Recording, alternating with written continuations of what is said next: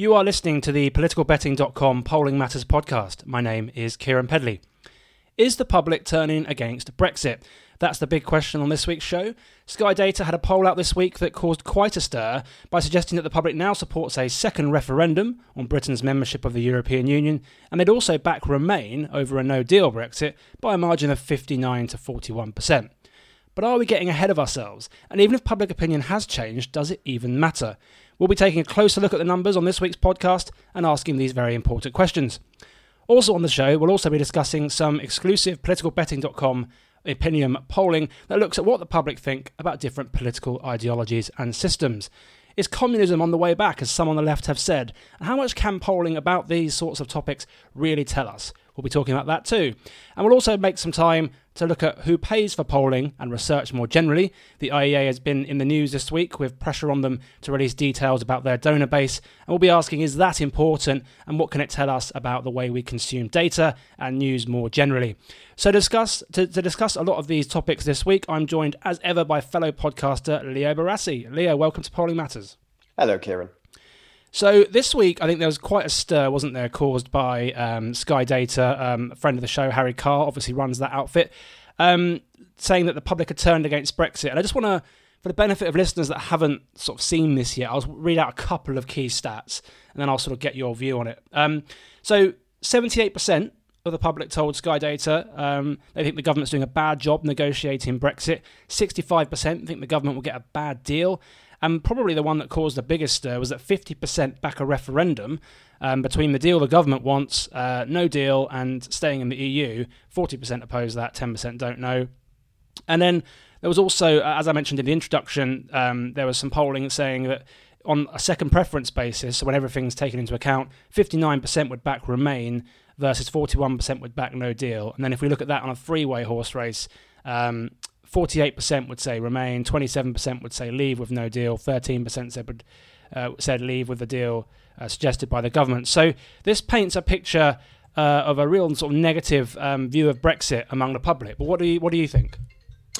So it feels to me like this poll has shown a bit of movement from what previous polls have shown, but not quite the sort of radical change that it's been made out to be.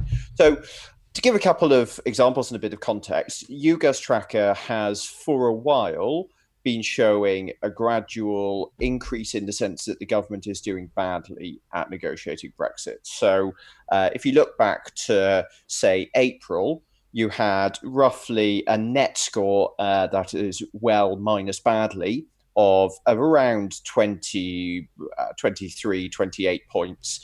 Minus 23, minus 28 points. Generally, people had a sense it was going badly. In the last month, according to YouGov, that has really surged to more like minus 60 or so. So there's definitely been a sense from other pollsters that the government is handling it badly. Now, obviously, that doesn't in itself translate to saying that people think that the results should be overturned, that they would prefer to stay in, and that there should be another referendum.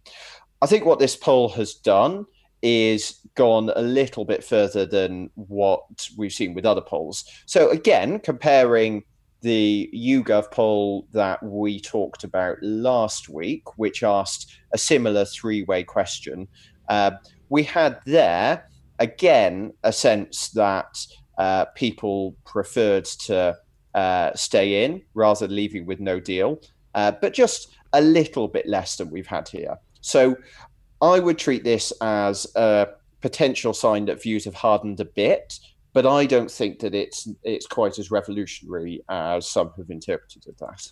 I think my big, I don't know if problem's the right word, but my big sort of gripe with this poll was the way it was interpreted by Sky, which bizarrely, you might think, considering it's a Sky Data poll, is not the fault of Sky Data and Harry that ran the poll.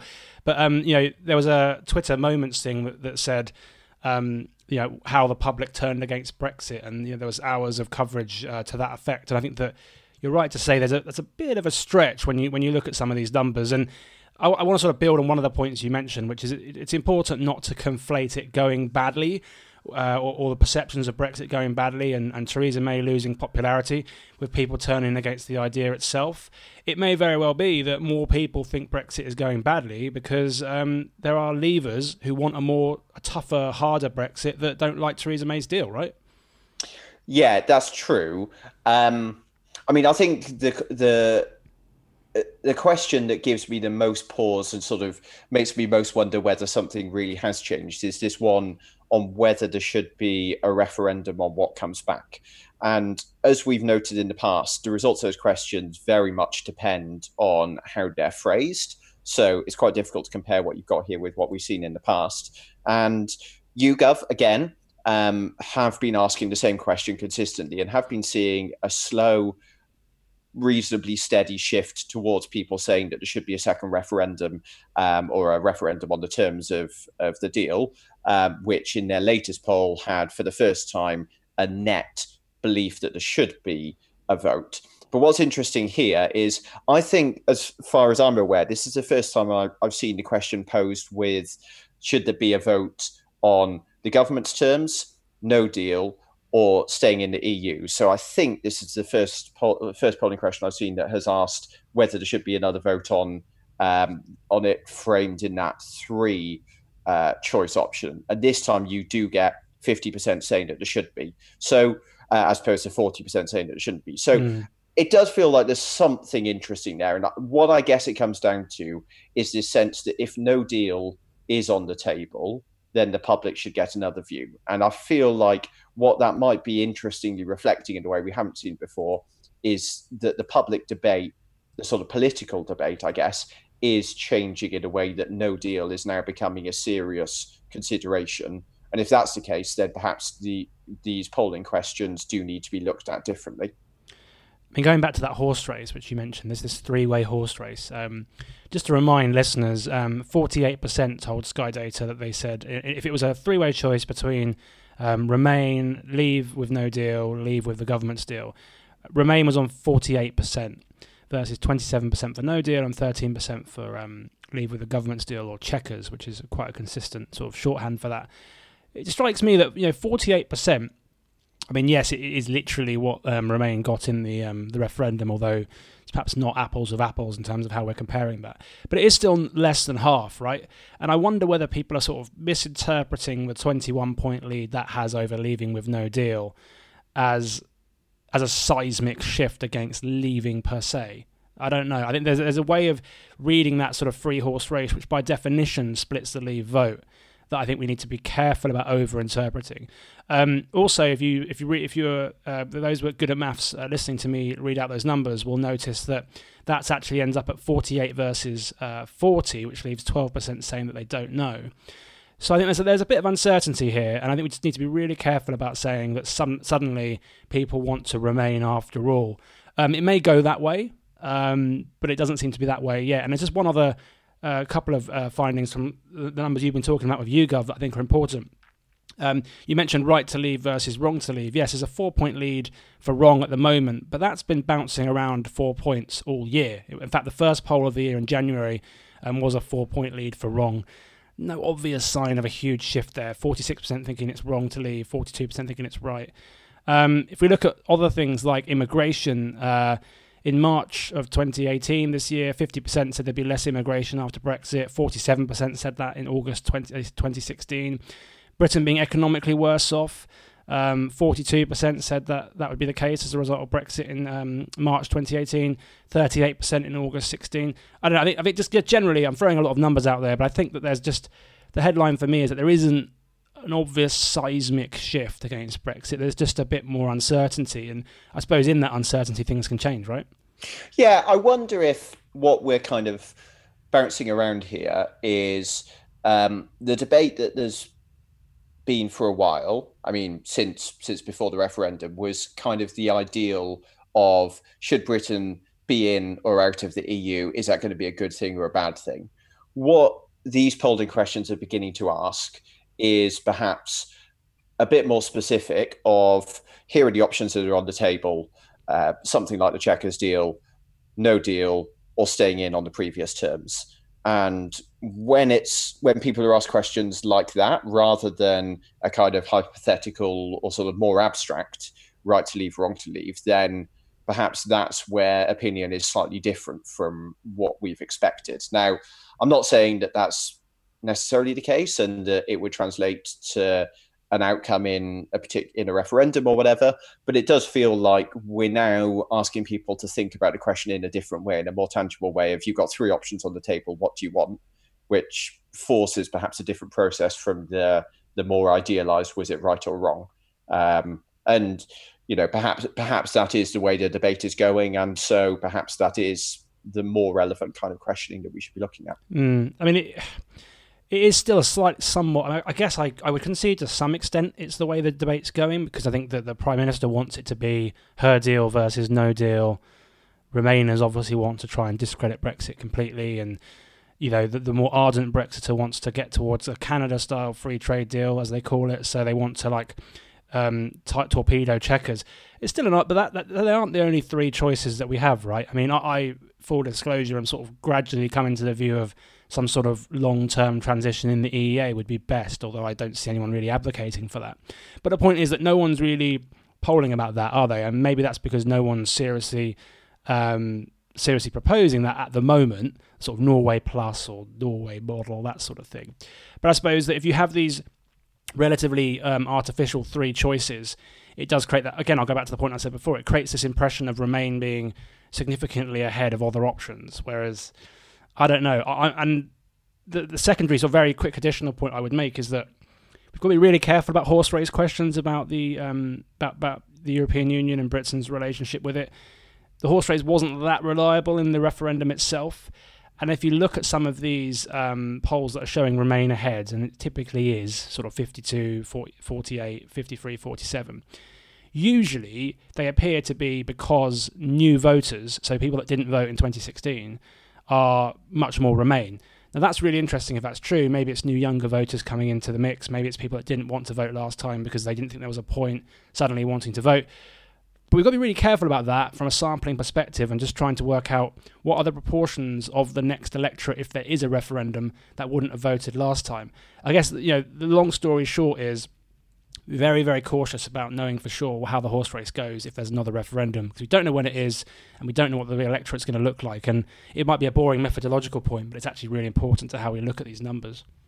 Yeah, I think that's all fair. I mean, just looking at how the numbers have bounced around in the last couple of weeks, I think it reinforces the perspective that these numbers are quite soft. Most people don't have very firm views or understandings of what the options on the table really would be.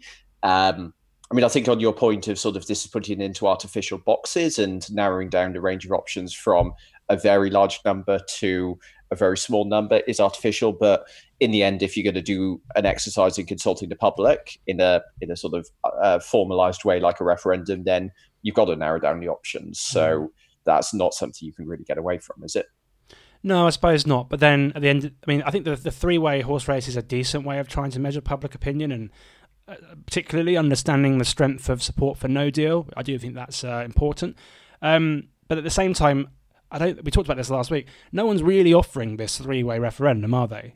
So Sky Data quite sensibly asked people this question in a two-stage process where it said, right, which of the three options, deal, no deal, or Remain, would you take? And then knocked out the government's deal and reallocated second preferences to get to the figures I introduced at the beginning, which is 59% Remain, 41% no deal.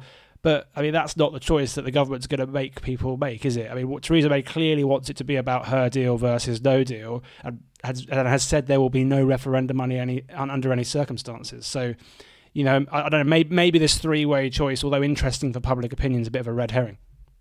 Well, I mean, I think you're right in terms of where they are at the moment, but this is an iterative process. Public opinion is going to influence the political system and how decisions are made now, I suggest.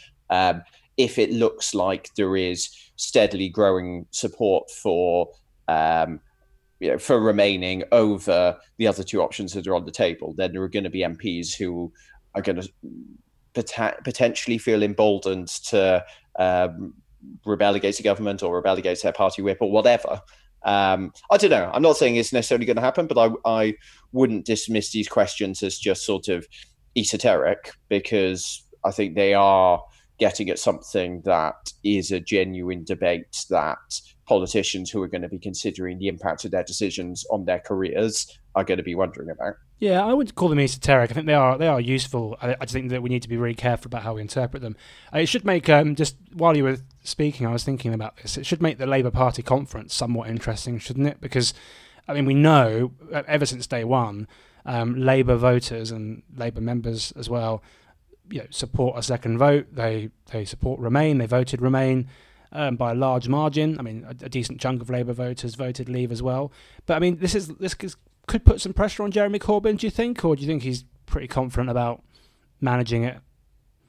Well, yeah, in principle it could. But he's managed to get this far with his members and voters not being in the same place as him. And it hasn't undermined his ability to talk about democratising the party. So I'm not convinced I see a real process for this to undermine his position of constructive ambiguity. I mean, I do want to move on shortly, but I do think there's a really interesting debate to be had within the Labour Party about this. I was talking, I think it's Michael Walker from Novara Media on Twitter, fairly sort of friendly exchange. Seems like a decent guy about this, and he replied to something I said about the democratisation of the Labour Party, and saying it wasn't necessarily a contradiction to be able to get the membership to choose MPs but not formulate policy. And I just thought that was a little bit of a little bit cheeky. It sounded a bit like basically this democratisation of the Labour Party is really just party control by another name, isn't it? Well, actually I saw that exchange, and to my surprise I found myself being pretty sympathetic to his view. Look, in a representative democracy, we comfortable with the idea that we choose our elected representatives through the voting process, and then they go on and work out the policy detail. And we believe that we live in a democracy when that's the case, or we accept that we do. Isn't that pretty much what he's suggesting the Labour Party should be doing? The members should get to choose their representatives, and then the representatives work out the detail of policy. But yeah, I mean, basically, so this was for the benefit of listeners who can, who if you're on Twitter, you go and have a look at the exchange. I was basically challenging the notion of let's have automatic reselection of MPs and that sort of thing, but let's not have conference set policy. And I was challenging that a bit by saying, well, hang on a minute. If you believe in party democracy, surely you should have both or none, right? Or you should have, surely conference should set policy, and also reselect your MPs if you want. And if you're giving all of your power to members, which is supposed to be what this is about, surely you should be prepared for that membership to change policy, even if the leadership doesn't like it. And that seems to be where Michael and people that support this stop short. And you mentioned that point about representative democracy. Well, but that. It just sort of implies that basically everything becomes all or nothing. Corbyn's the leader versus a moderate's the leader. What if the membership wants another referendum and Remain, and Corbyn being the leader? How do they make that happen?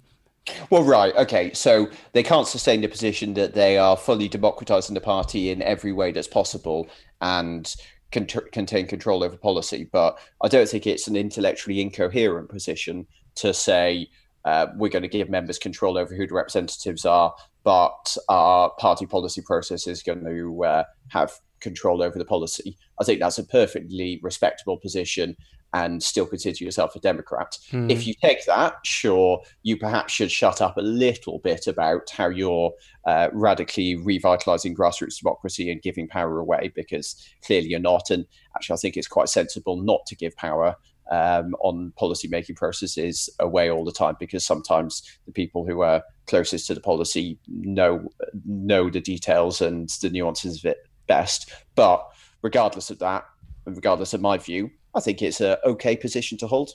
Well, I mean, that's kind of what I'm getting at. It's fine if look, if the Labour Party is a left-wing party now and a left-wing membership, that's fine. That's what people want, and that'll have a Corbyn leadership and a sort of Corbynite successor.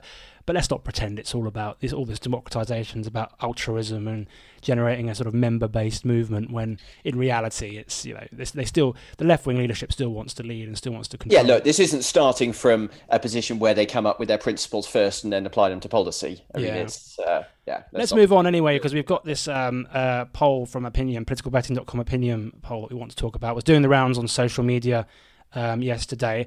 And this was a question that I was really keen on looking at. So for the benefit of people that haven't seen it yet, we asked people, based on your knowledge, do you have a positive or negative view of the following political ideologies or systems? And people were given a 4-point scale of very positive to very negative, and then a don't know option. And what we've done, for the benefit of making things simple to digest, particularly for listeners, is we've taken a net positive score. So we've subtracted the people that were negative from the people that were positive, and we tried to see how sort of positively these different ideologies were viewed. So, for example, socialism had a score of -11. 32% saw socialism as a positive thing. 43% said negative. 26% said don't know. So 32 minus 43 is -11, and that gets a score of -11. So hopefully that explains what we mean by net positive. So I'm going to rank in ascending order. So social democracy +22, liberal democracy +11, capitalism -7, socialism -11, libertarianism -14, communism -52, we'll come back to that, anarchism -55, and fascism -67. It was pointed out to me that I missed nationalism, so apologies for that. This isn't a perfect question. But I thought there's some interesting numbers in there, Leo. I mean, what did you make of it? Yeah, lots of interesting stuff going on in there. So a few things that jumped out at me, starting with the two winners, liberal democracy and social democracy. Really interesting distinctions in the age splits. So in liberal democracy, that's very much something that younger people, I'm going to say young people, it's 18 to 34. So consider people in that age group young, as I'm sure some listeners will be. Whereas older people are much less big fans of liberal democracy. Social democracy, interestingly, much more evenly spread, very little age distinction. Even Conservative and UKIP supporters really only sort of mildly negative or about even. So actually, it comes out top, but quite clear that social democracy is the sort of the label, the ideology that people are most happy with across the spectrum. I think it's important, before you go on, I think it's important here just to dwell a little bit on the mechanics of this survey question. It's not flawless, right? We're asking people, do they have positive or negative views of systems like social democracy? Wildly open to interpretation of what people actually think that means. And one person's definition will be different to another's, right? And I don't think either of us on this podcast are trying to suggest that this is the perfect way of measuring support for, let's say, socialism versus capitalism or something like that. But if you sort of take in mind that not all data is perfect, it's a fair, neutral question based on people's interpretations, and there are clearly different interpretations, wildly different interpretations in some cases, of these terms. So I think it's useful. We should always caveat that people will interpret this how they want to in terms of what they mean. Right. Yeah. Let's be absolutely clear. What we're measuring here is how people think of the title of those terms rather than the details of what they'd mean in practice. And I think perhaps the best example of where that comes out is the distinction between communism and socialism. Now, I've done a bit of political theory in my time. I've got a general sense that there's some distinction between them, but to be honest, if you ask me to explain it off the cuff, I'd kind of struggle a bit. And yet the two of them have very different scores. So socialism is -11 overall, communism -52 overall. And it's really striking. So even among young people, communism does spectacularly badly, -30 net, and only 5% are positive about it. Whereas among young people, socialism, on the other hand, has a net +14. And in fact, even among the middle-age group, 35 to 54, socialism only gets about -10. So interesting. Clearly, this isn't, I think we could say, about people's engagement with the theoretical difference between communism and socialism. I think it's fair to say this is much more about the sort of perception, the branding, as it were, of the two of them. Yeah, and that might very well be. part of what prompted doing this question was this whole debate about "I'm a communist, you idiot" with Ash Sarkar and Owen Jones sort of talking about this and communism being rehabilitated. I can't remember the exact term he used, but something along those lines. I mean, 13% having a positive opinion of communism overall, 65% having a negative opinion, so that's minus 52, as you mentioned. Clearly negative connotations there with that ideology. I suppose that's probably that people thinking about Stalin and, murders and all sorts of different things, state murder and the Soviet Union and maybe Mao and that sort of thing, just having a very negative impact. But one of the things that struck me, looking at some of these numbers, was Labour voters actually had the most positive view of social democracy, plus 43 versus socialism, plus 31, and then communism was minus 39. So even among Labour voters, who you would have thought, and I haven't looked at other parties, I'm going to assume Labour voters, minus 39 versus an average of minus 52, clearly more positive or less negative than people overall. But yeah, Labour voters aren't really stomaching communism either, right? So I suppose we've got to be careful about saying that this is an ideology that's been rehabilitated, even though, to be fair, I know that the people that are advocating for this, such as Ash, they have a completely different interpretation of what communism is versus what it has ever been.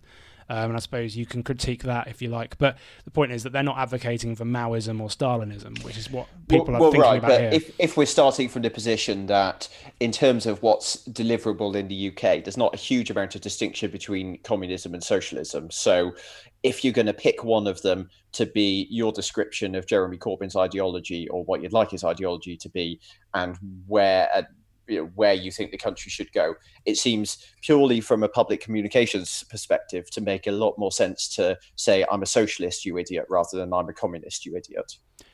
Absolutely. And actually, I think I was thinking about America when I was looking at these numbers. Often the Sanders people over there, they don't call themselves, well, some of them do, some of them call themselves socialists, but often they call themselves democratic socialists, don't they?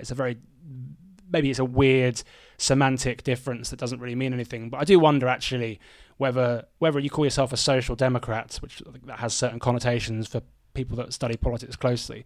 But maybe a democratic socialist is probably even the strongest way of rehabilitating all of these terms. There was one other thing that I did think was important to call out, which was that actually socialism and capitalism were pretty neck and neck. Capitalism had a slightly better score of minus 7 versus socialism's minus 11. So, it's not so much that ideologically or at least instinctively people think capitalism's great, is it? Yeah, I mean, capitalism I found quite interesting because there wasn't much age difference in people's views of it. I think it's easy to kind of pick up a sense, I guess, from social media and certainly from the hand-wringing that you see on some conservative websites that young people have turned against capitalism and it's all a disaster and we need to open a museum to the horrors of communism or whatever. But actually, what you got from this is that there's generally not much difference between younger and older people about it. And also what struck me about it, something that doesn't get pulled out by the net score, is in fact with capitalism, most people are in the middle. So 54% are either fairly positive or fairly negative, compared with only 21% who are very positive or very negative. So really, most people have something of a nuanced position of it. They think that it generally does some good and some bad, and for some, one slightly outweighs the other, but it's not like a radical view. I mean, final point before we move on to our final topic, which I think that some people did allude to in their response to this survey. And I would encourage listeners old and new to get in touch. Are there ones we're missing? When nationalism was mentioned, are there other ways you'd like us to look at this question? Because it's something I do want to come back to over time. I think it's an interesting debate about what people think of these different ideologies and what that says about our politics. But one of the things that people did say was, well, what do people know by these terms? And I suppose one of those is what we said earlier, which is that people have different interpretations of what liberal democracy means. Is it about the Liberal Democrats, for example, or is it about something else? But the other thing is, literally, do people have a view at all? And if you go through the don't knows, which are not included in the net score, 44% said they don't know what they think about libertarianism, right? So libertarianism might have a -14 score versus socialism's of -11, but 44% didn't know what libertarianism was versus 26% saying they didn't know what socialism was. And that number for socialism, generally speaking, was pretty much par for all of these ideologies. It was around, fascism was the most known, I think I'm right in saying, 20% said don't know, so 80% had a view on fascism, whereas for all of the others that weren't libertarianism, it was in between sort of 23 and 29% saying don't know. So it's true, there is a Westminster bubble, we all know that. Not everyone focuses on this stuff. About 3 in 10 don't really know what any of this means. But I still think the wild differences we saw between different scores in terms of those nets are telling and do tell us something, even if it's imperfect. So, look forward to other people getting in touch about that. Right, yeah. I mean, the fact that people give this different score for socialism and communism, I think, is a fairly clear indicator that people aren't deeply engaging with the content of the ideology. But I think this high score for libertarianism on don't know, I think, is a good sign that this poll does have some meaning. It also allows me to suggest that this high score for don't know on libertarianism gives a new meaning to the phrase Atlas shrugged.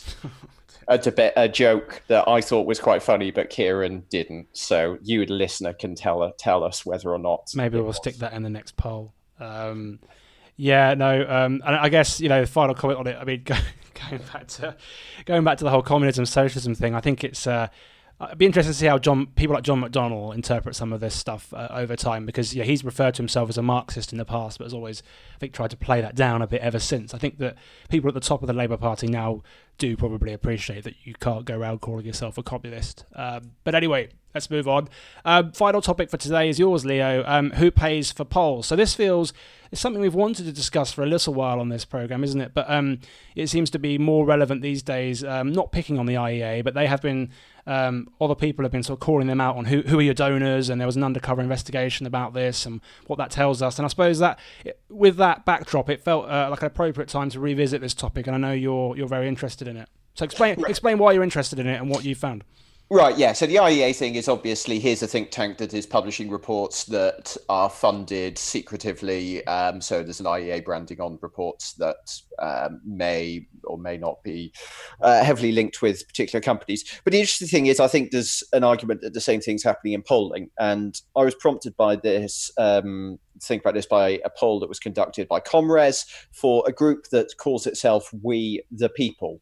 And the poll claimed that the public think the police are losing control of the streets, political correctness is getting in the way of them doing their job, and so on. Got the front page story on the Mail a couple of weeks ago, which, to be honest, is a pretty good thing for a poll to get. I mean, that's a good result. You've got to think that the poll wouldn't have cost more than a couple of grand. So getting that, getting front page in the Mail for that is a brilliant investment.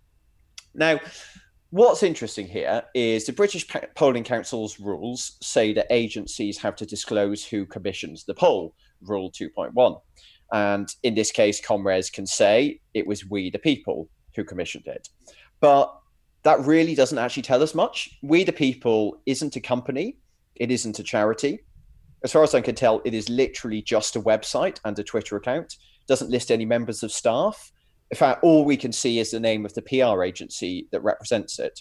So knowing that it's We the People who paid for it really doesn't tell us much.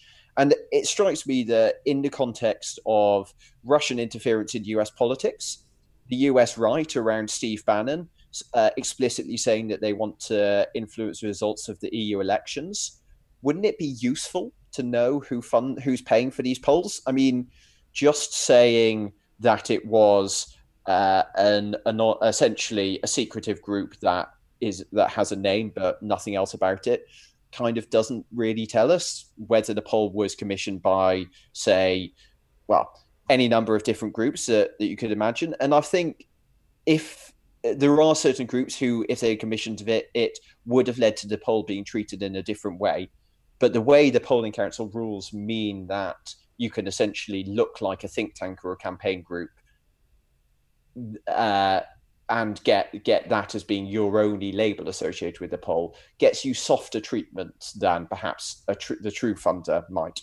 Because there's two things going on here. One is I think we can always, Comrades have done. The first thing to say is that they've been perfectly proper and above board. They've published the tables. They've complied with the rules that they're supposed to, and all the rest of it. So we can look at their poll and decide if we think it's a good poll or a bad poll. Incidentally, I think on the one in question, there was some slightly strange questions around: do you think the police are too politically correct? Or what was it? They're too hamstrung by political correctness, or they treat everyone equally. There's some dodgy stuff, I think, in how the poll is structured and how it's worded. But that's something we can debate. Yeah, we have done. Well, yeah, we can debate it, but I think the point is we can debate it, and nerds like us who get into polling can debate it. But that doesn't really stop it getting the front page in the Daily Mail. Like that's a level of debate that happens at the kind of the Twitter wonkery level. But if you look like a proper think tank and you get a poll that gets a result that looks broadly credible, then you get scrutinized less than you would be if you were a private company or a foreign political actor commissioning the poll. So what would we do? What would we want the British Polling Council to do here? Because I mean, to disclose individuals? Well, ultimately, I mean, what we need to know is who is the final funder of this poll. So whose money actually is this? Not who is it channeled through, because someone could obviously easily set up a bank account called We the People. But really, I guess in the way that presumably like the Charity Commission would be expecting, there should be some kind of transparency in terms of where the money's coming from. Perhaps that's not even right about the Charity Commission. Obviously, one of the controversies about the IEA is that they're a charity, but their funding isn't transparent. So perhaps it needs to go further.